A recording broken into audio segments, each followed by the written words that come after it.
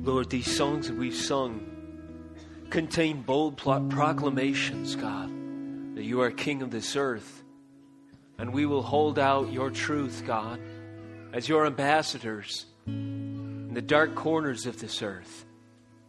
We will shine like stars in the night. That's our calling. To be a light, reflecting the light of Jesus Christ, His authority, His rule, His lordship to the darkness around. Lord, it's easy for us to underestimate that call. It's easy for us to underestimate how deep and dark and thick, Lord, the world around us really is in sin and even the condition of our own heart. Lord, this call may require us to go to prison one day, as we've read already this morning in the Acts of your first apostles and disciples. In many cases, their lives were required of them, certainly their name, their reputations, their convenience.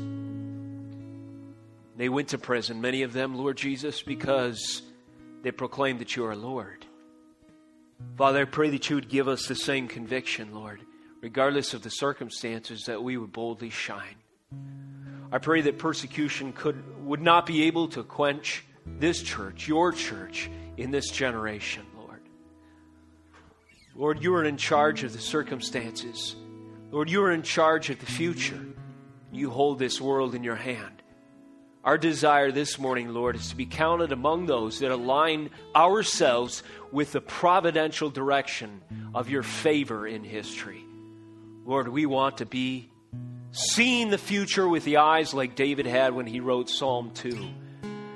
To be, Lord, a fly on the wall with divine conversations about how you will, in the end, be proven holy, just, omnipotent, powerful, and true, and inscrutable in your wisdom. We want to listen in as we study your word to the conversations between the Son and the Father that plan and purpose and will everything that you have set, Lord, in your heart to accomplish. Lord, we want to be encouraged by the decrees, by the declarations, by the revelation of the knowledge of you that is contained within the pages of your holy word. And we want to be emboldened by that resource, God. And we know that that source of strength is more powerful than any weapon the enemy could wield against your holy, Lord, your holy cause. But to be your church, we must be equipped. And to be equipped, we must lay down the flesh that easily besets and distracts and stands in the way, Lord Jesus, of making room in our souls to retain more of the understanding of who you are. So, Lord, I pray for conviction to come on me and everyone listening, that we would leave distractions and sin aside, that we would embrace your word for what it is. God, I pray if it were possible this morning, you would let us feel the same weight of conviction that the authors of Scripture felt when they wrote the words that we dare to read this morning, God, so that they can make a lasting, deep impression on our heart. Let the tables of our heart be indelibly etched with your truth, we pray, God. Lord, we repent because during the week there are things that captivate and hold our attention, Lord Jesus, for longer periods of time than your word does. But I pray that as the Spirit's evidence is working through us, that sanctification would take shape in our lives to move more of our security from our surroundings to your word. From the lies, Lord Jesus, that drift in and out of our culture and our experience to the infallible truth of Scripture. Lord, if this is done and accomplished, even in small measure, Lord, through this service this morning, it is testimony to the Holy Spirit. So we give you honor and glory and pray, Lord Jesus, that you would quicken our faith through the sharing of your word. In Jesus' name, amen. Thank you, Lord.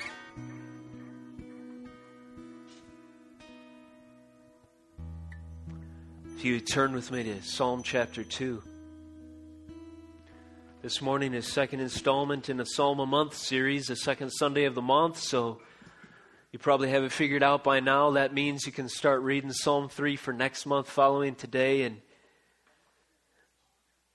it's been interesting to read some of these Psalms at greater depth, and I hope it is inspiring you as well as we read, and we'll try to explore some of these depths in Psalm chapter 2 as we read it this morning. We'll open with reading its verses, and then we'll move to some hopefully Spirit-led commentary on it. To get all my study aids here with me, and then... So if you're there with me in Psalm chapter 2, we'll begin in verse 1 and read all the way to the end. David is the author of this psalm. We know from the New Testament, the passage in Acts that we quoted earlier this morning says as much. So David writes, "Why do the nations rage and the peoples plot in vain? The kings of the earth set themselves, and the rulers take counsel together against the Lord and against his anointed, saying, let us burst their bonds apart and cast away their cords from us." Verse 4, "He who sits in the heavens laughs. The Lord holds them in derision. Then he will speak to them in his wrath and terrify them in his fury, saying, as for me, I have set my king on Zion, my holy hill. I will tell of the decree. The Lord said to me, you are my son. Today I have begotten you. Ask of me, and I will make the nations your heritage, and the ends of the earth your possession. You shall break them with a rod of iron and dash them in pieces like a potter's vessel. Now therefore, O kings, be wise. Be warned, O rulers of the earth. Serve the Lord with fear and rejoice with trembling. Kiss the Son, lest he be angry and you perish in the way. For his wrath is quickly kindled. Blessed are all who take refuge in him." Amen. This is a contentious psalm. It really is confrontational. I tried to read it in the light that I imagined it would be delivered maybe in an oratory by David himself, who is declaring some things maybe to the warring nations encamped around Israel. A quick historical context for you. The nation of Israel had an anointed king at the time the psalm was written. His name was David. When you think of the term anointed, it will come up likely a couple times in this message. And perhaps you could think of anointed as that which or those who God commissions to accomplish something according to his will. So if God anoints something, that means he inaugurates it. He institutes it. It is his idea put in place to accomplish his holy purposes. David was an individual that was anointed by God to be king, to be the leader of Israel at this time.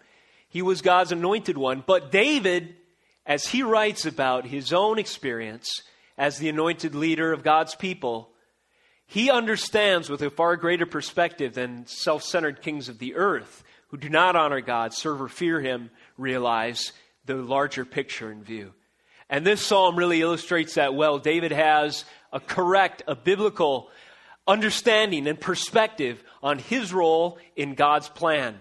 As far as he was concerned, it was very minor, but it was miraculous how God would use someone like David to accomplish big things, and how God can use you and me, and how God will even use in judgment the kings of the earth if they do not repent.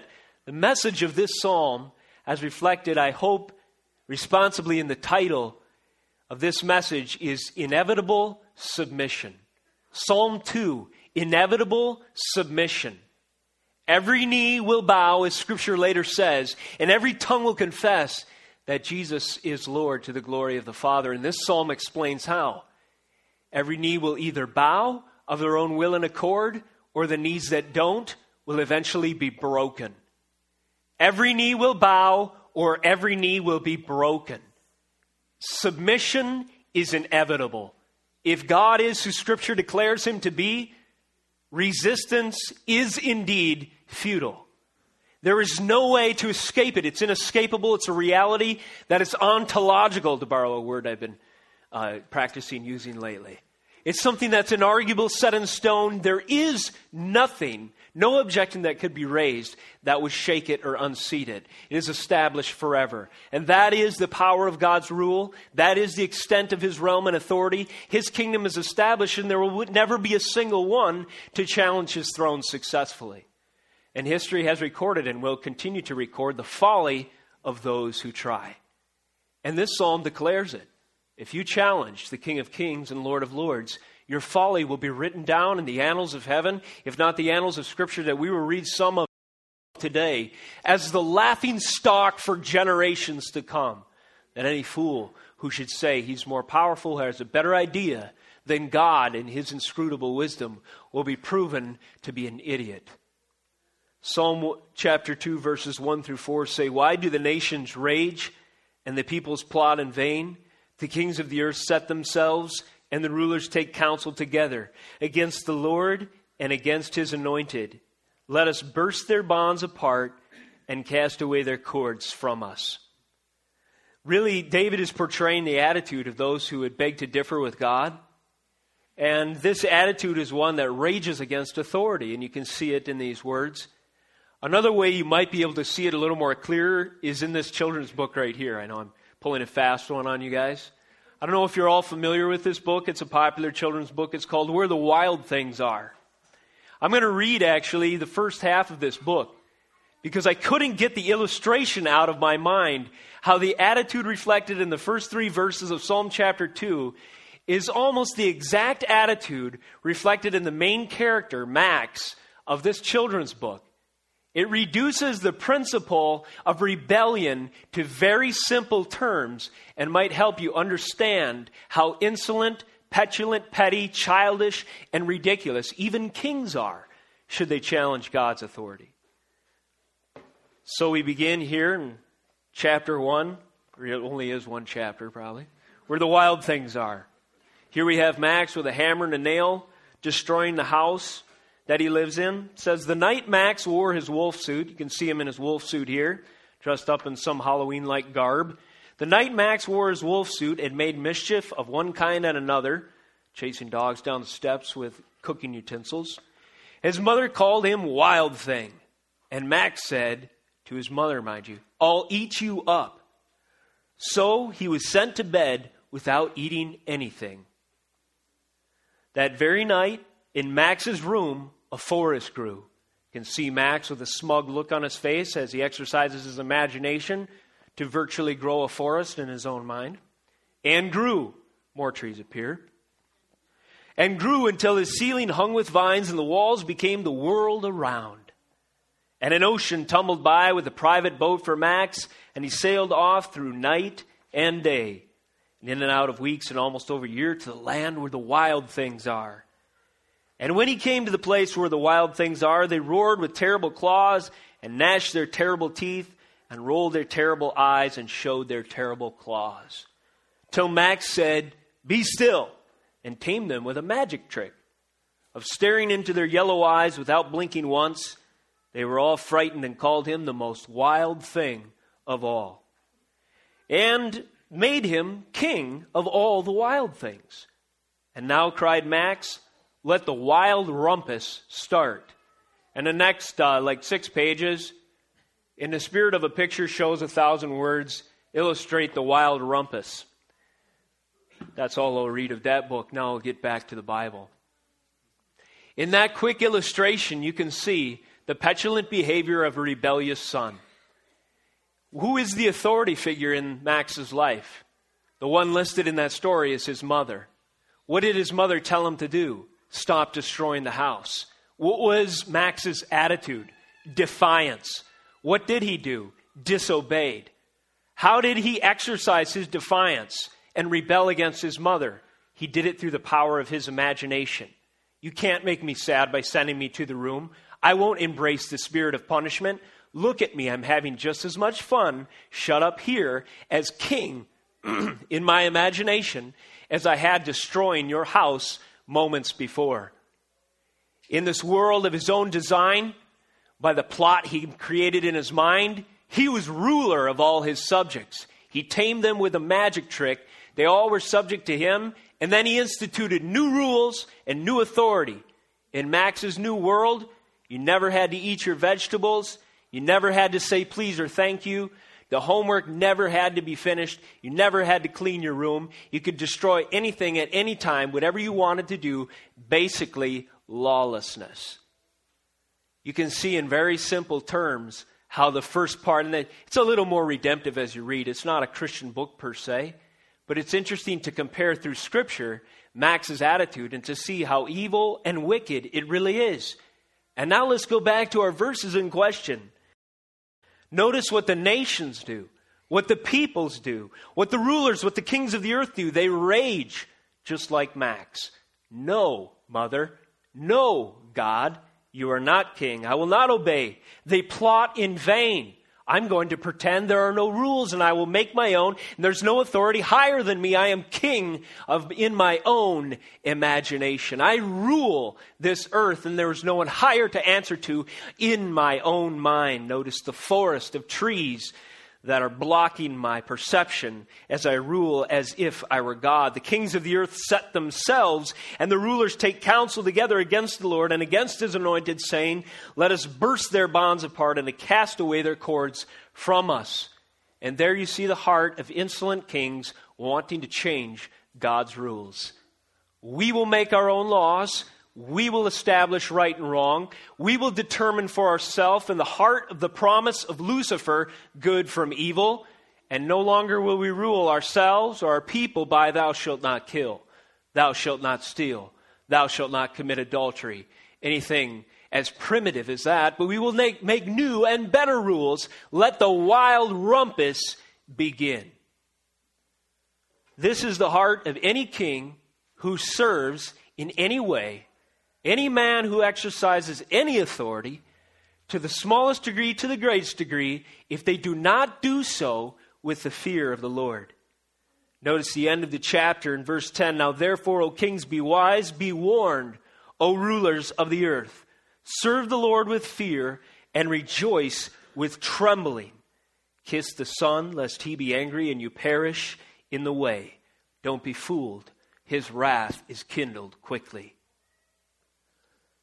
As I mentioned, this children's book illustrates in very basic terms the frame of mind that sinful man acts on, whether he's a 4-year-old rebelling against his parents, or whether he's the United Nations trying to establish a world court by some other law than God's own. It doesn't matter. They fall into the same category of petulant, rebellious insolence. This children's book character reminds us that in spite of the sinful facade that we create and engineer that looks really intimidating, at its root level, it is childish and petty behavior that would say, I am God. And if you think in our society today, or if you think in our culture, all the forums that exist out there that make bold, emphatic statements, I just thought of a few off the top of my head. They take the shape of propaganda, press releases, policy forums, think tanks, spin, doctrinal theses, strategies, committees, focus groups, talk shows, polls, forums, memos, manifesto, talking points, commentators, scientists. I'm trying to read my own writing. Pundits, headlines, psychology, speeches, summits, news anchors, platforms, agendas, ad campaigns, editorials, theories, PR stunts, celebrity textbooks, academia, and special interest groups. And that was just all the ones I could think of off the top of my head. Now, if any of these forums, if they are used to display and proclaim a truth claim that is not rooted in the fear of the Lord, all of them are window dressing for a petulant 4-year-old in a wolf suit arguing against his mother. When we see it in this light, we know then why God laughs and holds these nations in derision in verse 4. If we continue to refuse to serve the Lord with fear, America or any nation or any king ruler or anyone exercising authority, if you continue to refuse to serve the Lord with fear, we are every bit as petulant, rebellious, unruly, ungrateful, irreverent, ridiculous, childish, insolent, petty, pretentious, unreasonable, immature, selfish, delusional, misguided, destructive, and despicable as an undisciplined 4-year-old. You can blame the 2 cups of coffee for my incessant string of adjectives this morning. What I wanted to try to do was uncouch in our minds some of the veneer of which is nations and authority structures advertise themselves to see at the root level how simply wicked they truly are. It is horrible, unthinkable, unconscionable, and immature that nations at any level should act as if they don't have to answer to anyone higher than themselves or their own design. How does the author of Scripture here, how does David interpret wickedness? How does he know that they are wicked? Well, he says in verse 3, their goal is to burst their bonds apart, that is, the boundaries, the law that God has set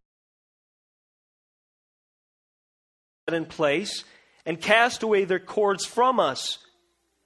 And before that, he says, they take counsel together against the Lord and against his anointed. So David correctly discerns the wickedness of those who would wage war against God's chosen people around him as those who have this attitude of wicked intent that would set themselves against God's anointed. You remember our definition of anointed that we're working with, which we stated earlier, that which God commissions according to his holy will. So could mother fall into that category? Does God commission parents according to his holy will to provide an authority structure for children to be raised and disciplined? Yes. It's in Scripture, there for you to see. It itself is in the Ten Commandments. Echoed again in Ephesians 5 as we've studied of late. Does God have authority structures outside of the home? Has God anointed kings to do a certain thing for a certain purpose? Well, the answer is again yes. Does God use his individual men as servants and stewards of creation? Well, we know that is true. How about fathers in their role in society? How about God's institutions? How about those things that he has anointed and put in place, his authority structures? We know according to Romans 13, the limit, we see that God has even instituted governments for a particular purpose. They're his avengers against wrongdoers. How can they avenge what's wrong without affirming what he has declared? And how can they do so biblically without understanding those parameters? And how can they presume to act justly if they do not love justice and mercy or walk humbly with their God who has declared what is just, right, and true? And you cannot know those things independent of him. After all, you are caught in the throes and the deception of your own sin outside of the Holy Spirit overriding that by and through his word. And so here we see the concept that David is using and getting at. He discerns wickedness as those who oppose God's anointed. God's called and commissioned to act according to his holy will. So it could be Max against his mother. It could be a nation state that sees itself with unlimited power and unquestionable authority. Either one. But if they continue to act in such a way as to deny God's anointed and his parameters and the things that he's declared, then they rage and they plot in vain. In the King James, I believe the language is they imagine a vain thing, which reminds me once again of where the wild things are. The kings of the earth set themselves, and the rulers take counsel together against the Lord and against his anointed, saying, let us burst their bonds apart and cast away their cords from us. Imagine, if you will, with me, if there's a security camera in Max's room, and this kid is bouncing off the walls all by himself, with this smug look on his face, pretending there's a forest and he's the king of all these animals. He's just acting out with his imaginary friends and foes, these things, and you're watching it. What would your reaction be watching Max carry on by himself in his imaginary world? It would be one of laughter. And if you saw him acting wickedly and you saw his heart against his mother, being exercised all by himself as one of a tantrum and just letting all his emotions out, you would probably hold him in derision. Thus explaining God's disposition towards men who would act like Max in verse 4. He who sits in the heavens, watching as it were the security camera, where men go around acting, fighting imaginary foes, pretending they are king. He who sits in the heavens laughs. The Lord holds them in derision. All of that was point number 1, the introduction, where the wild things are, a description of the world in rebellion. And I hope that this commentary attached to this verse shows us how ridiculous it is to deny God and to act outside of his prerogatives. As we continue to read, we find in the body, which is point number 2, point number 1, again the introduction, point number 2, the body. I've labeled this section iron versus clay, vanity and sovereignty. It is vanity to challenge God's sovereignty. It's like iron fighting clay. Who will win? Let's continue to read. Verse 5, then he will speak to them in his wrath and terrify them in his fury, saying, as for me, I have set my king on Zion, my holy hill. I will tell of the decree. The Lord said to me, you are my son. today I have begotten you. Ask of me, and I will make the nations your heritage, and the ends of the earth your possession. You shall break them with a rod of iron, and dash them in pieces like a potter's vessel. Any ruler, king, people, nation who would like to rise up and say that they are sovereign over God, they indeed are God and there's no one to answer to, has fashioned for themselves a clay pot. The imagery is here. God continues and will forever be a rod of iron. Blow for blow, where will your money be? On that earthen vessel made of clay? Or will it be with a rod of iron? What if you employ some of these devices, some of these forums that we mentioned, like propaganda spin news releases, think tank spin theories, pundits, commentaries, news headlines, editorial boards? What if you take some of those, like paint, and really embellish the surface of that earthen vessel? This institution you've created, this false God, this declaration of independence from Him. What if you just paint it with all these different modes and colors? What if they're really scary pictures? What if they look like big scary monsters with fangs like Max dreamed up in his book? Will any amount of embellishments on the clay pot be able to withstand the rod of iron when it strikes? Here's the imagery that we see. Absolutely not. It's vanity to oppose the notion that God is sovereign. In the structure of this poem, we see how every objection and every claim and every purpose of the rulers, the nations, the people, and the kings, in the beginning, in the introduction, is matched blow for blow like clay to iron. So the blow that the nations want to make, the influence that they want to have when they rage against God's authority structures, it's matched by an iron blow. Notice in verse 1, why do the nations rage? Now let's compare that to verse 5.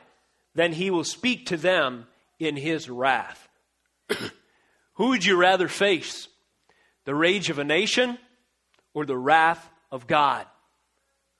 Would you put your security in that clay vessel? The public opinion of a nation may be hell-bent for destruction, like Nineveh was.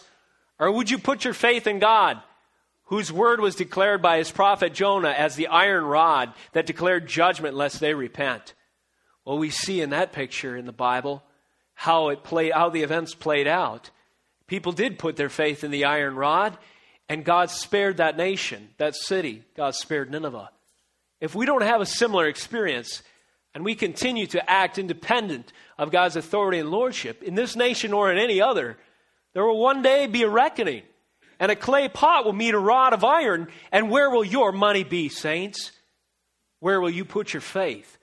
Will you continue to listen to the embellishments on the side of that earthen jar? Or will you put your contentment in a rod of iron? Notice the very last phrase, the one hopeful phrase at the end. Blessed are those who take refuge in Him. Even though the rest of the world maybe it's bearing down on you on all sides. Everyone is putting their faith in what the nations, the peoples, the kings, and the rulers proclaim. Even if every last person that you know of is doing so, I would encourage you, go to Psalm 2 and put your refuge in God. And one person placing their refuge in Him has more power than a nation who rages against His truth, because His ways are inarguable, His word never returns void, and that which He wills to do is always accomplished. Blow for blow, iron meets clay. Notice blow number 2, the peoples plot in vain. They exercise vain imaginations. Compare that with verse 5. God will terrify them in His fury. Back up one phrase. Then He will speak to them in His wrath and terrify them in His fury. Which would you rather follow? The vain imaginations, the new and improved ideas, postmodern thinking, the philosophies of the modern age, the age of reason, standing on the shoulders of all the fools of old, like Plato and Socrates and Aristotle and everyone who essentially said man is the measure of all things? Would you rather stand there, the way Western society has drifted in recent years, or would you stand with God who sits in the heavens and laughs at such thinking and says, I am the measure of all things and will speak to them in his wrath. And when God speaks, that is his word, and he has spoken, and we echo those words today. And my prayer is that those words would be written on the tables of his saints' hearts, and they would be the retort, the response, when the clay pot of people who plot in vain, when the clay vessel of those with vain imaginations is echoed from the forums of this earth. Blow for blow, iron meets clay. Verse 2, the kings of the earth set themselves, and the rulers, the kings of the earth set themselves, and the rulers take counsel together. Kings of the earth get their cabinet members together. They get their yes men all in a row. They're at this round table forum, and they agree, and they build their confidence in what each other suggests to move forward with their strategy. The Lord has done something else. The kings of the earth, they set themselves in place. Match that with verse 6. As for me, God says, I have set my king on Zion, my holy hill. I will tell of the decree. The Lord said to me, you are my son. Today I have begotten you. Which would you rather place your allegiance and your hope and your trust and security in? The kings of the earth who set themselves like Max in his bedroom pretending to be ruler of that which they legislate and declare? Or would you like to place your faith in the rod of iron? As for me, God says, I have set my king on Zion, my holy hill. And now we start to get a peek into David's thinking. David is like one who writes with a backstage pass in the great drama of history. David knows that he's not ultimately the rule of the rod of iron. He knows that he's not the great king that's prophesied. He's just privileged to be used by God and to listen in on the conversation between the Godhead that declares Jesus Christ is Lord. We see the fulfillment of this, as we've read recently again in Ephesians, when every last enemy, as Psalm 110 declares, is placed under the foot of Christ. Then you will know, O kings, O rulers, O people, O nations, who is truly King of kings and Lord of lords. Who would you rather place your faith in? The clay vessel of those who set themselves, or the rule of iron who says, I have placed my king on Zion, my holy hill. Again, blow for blow, God wins every time. Verse 2, kings of the earth set themselves, and rulers take counsel together against the Lord and against his anointed, saying, let us burst their bonds apart and cast away their cords from us. Let us make new laws, as we talked about. Essentially, let us embrace anarchy. Let us live lawlessly. Let us decide for ourselves what we want to do. On the one hand, we have that. Then on the other hand, we have, as we read again here in verses 7 and 8, I will tell of the decree the Lord said to me. You are my son. Today I have begotten you. Ask of me, and I will make the nations your heritage and the ends of the earth your possession. Where would you rather, I ask one final time, place your faith and confidence? Where those who are proposing a new way, setting themselves up as king, and presuming to be more holy, better, wiser, and powerful than God, saying they have a vision for the earth and for the future, saying that they can accomplish peace through their own means, saying they can burst apart the bonds of this old primitive, religious, Christian thinking, and they have a new and better way, casting their cords of that old thing from them and embracing this brave new postmodern world. Would you rather place your faith there or place your faith in the ever unfolding prophecy where God says this decree, ask of me, in other words, Jesus, my son, ask of me and I will give you as your inheritance the nations of the earth. And we read in Revelation the end that all history is moving towards by God's providential governance. One day every nation will confess that Jesus is Lord, and a true United Nations will be built, but it will have as its king Jesus Christ. And in that day, when this heaven and this earth is folded up like a well-worn scroll and filed away in the annals of history, where God's glory can be viewed by reflection and contrast, the new heavens and the new earth that arrive with Jesus as Lord on the throne will echo his glory in permanence and radiance and beauty forever. Don't you want to be with me, saints? worshiping around that glorious throne. Well, join with the rod of iron and reject the potter's clay. Never mind the embellishments. Point number 3, submission to God is the refuge of man. Submission to God is the refuge of man. This world swirls around. All of the forces that the evil one launches do seem formidable this side of heaven. They do threaten our very lives at times. We read one example in Acts earlier in this service. Where do we find a refuge? Well, we don't find it in this world as other men seek. We find it in the truth of what is promised us in the one to come. We find it in the blood of Christ and the purchasing power of his death to earn for us eternal life. And this is the heart behind verses 10 through 12 as they say, "Now therefore, O kings, be wise, be warned. O rulers of the earth, serve the Lord with fear and rejoice with trembling. Kiss the Son, lest he be angry and you perish in the way, and his wrath is quickly kindled." And then the last phrase strikes a chord within the heart of every confessing believer, a symbol of hope. Blessed are all those who take refuge in him. Submit to God. Resist the devil, and he will have no power over you. Declare your allegiance to the King of Kings, and tell the kings, as Peter and John did, decide for yourselves if it is right whether we serve God or not. As for me and my house, with Joshua we will serve the Lord. We will continue with boldness, ever more so as the Spirit gives us strength, to proclaim the lordship of Christ. As far as we can, we will honor the king.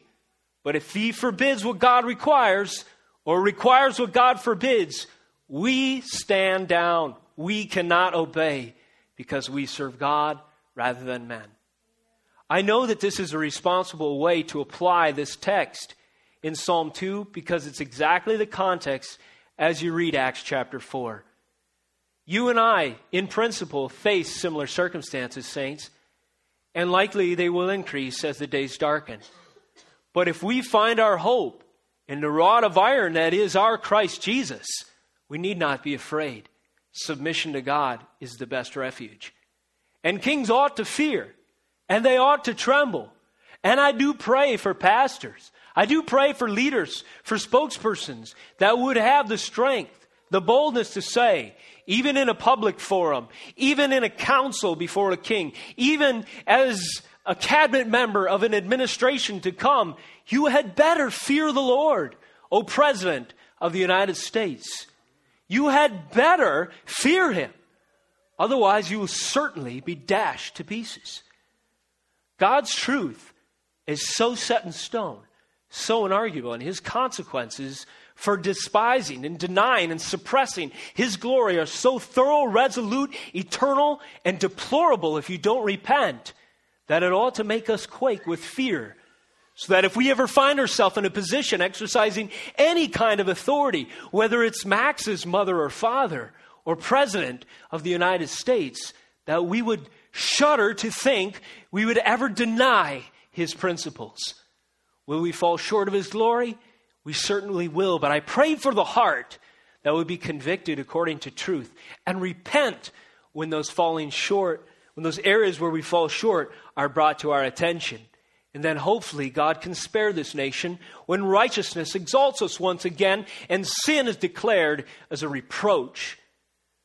Therefore, O kings, be wise, be warned, O rulers of the earth, serve the Lord with fear and rejoice with trembling. Kiss the Son, lest he be angry and you perish in the way, for his wrath is kindled quickly.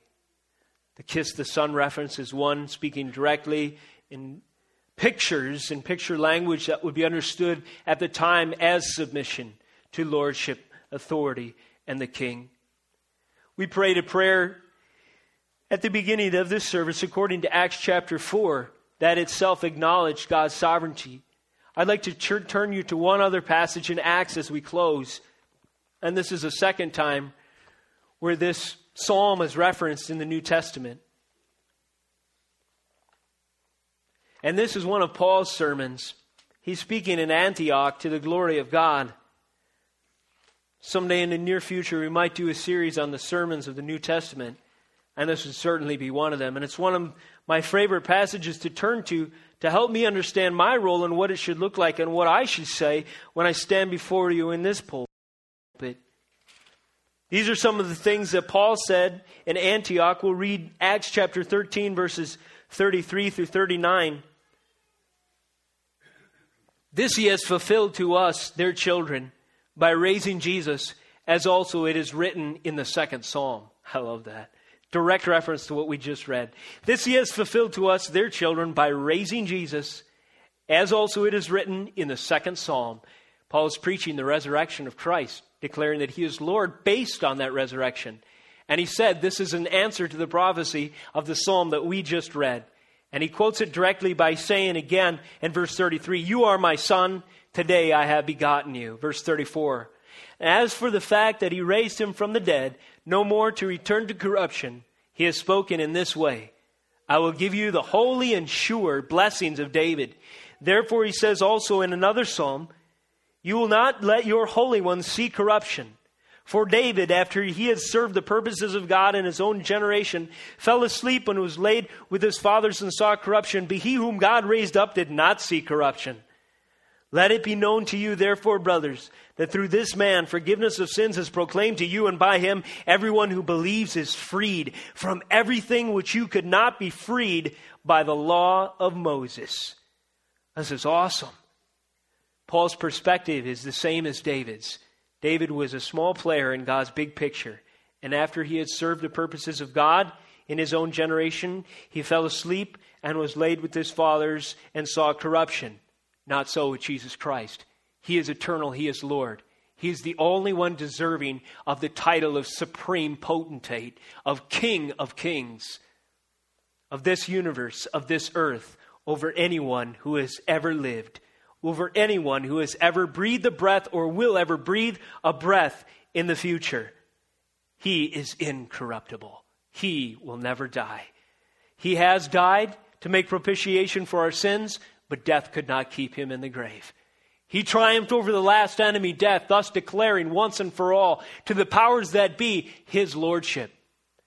They will hate you for this message, saints, but take your refuge in God. They will despise you for this truth, not just on your lips, not just in your songs, but actually exercise in the way you live your life, how you vote, how you serve, what you say about politics, for instance, what you say about issues today, the state of our culture, the predominant worldview that you see around us, the philosophies of man, the various winds of doctrine that blow across this land.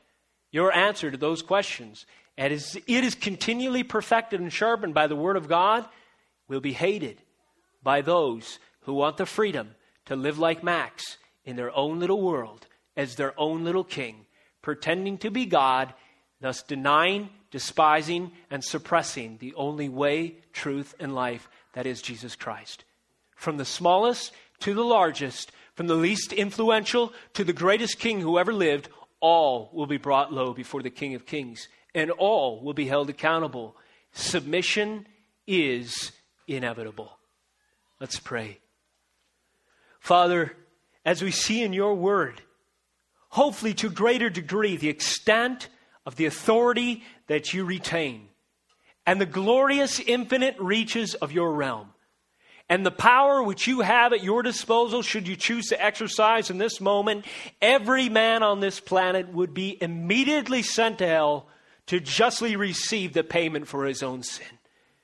The fact that you are a God, this just, holy, and true, this powerful and righteous, only accentuates to us this morning the long-suffering, steadfast love of our Almighty God, who would present to us, not because we deserve, but because you will and decreed for your glory, a way of salvation in Jesus Christ. Let us kiss that Son. Let us submit to you. Let us live in light of that truth. Let us apply it, let us speak it, and let us not compromise with anything less than the gospel. Father, if there's anyone here who has not bowed, truly bowed the knees of their heart before your lordship, abandoning all other claims to the contrary, let the sharp words of your Bible strike conviction in their heart that they might confess Jesus as their Lord, their Messiah, their Savior, their King. In Jesus' name we pray. Amen.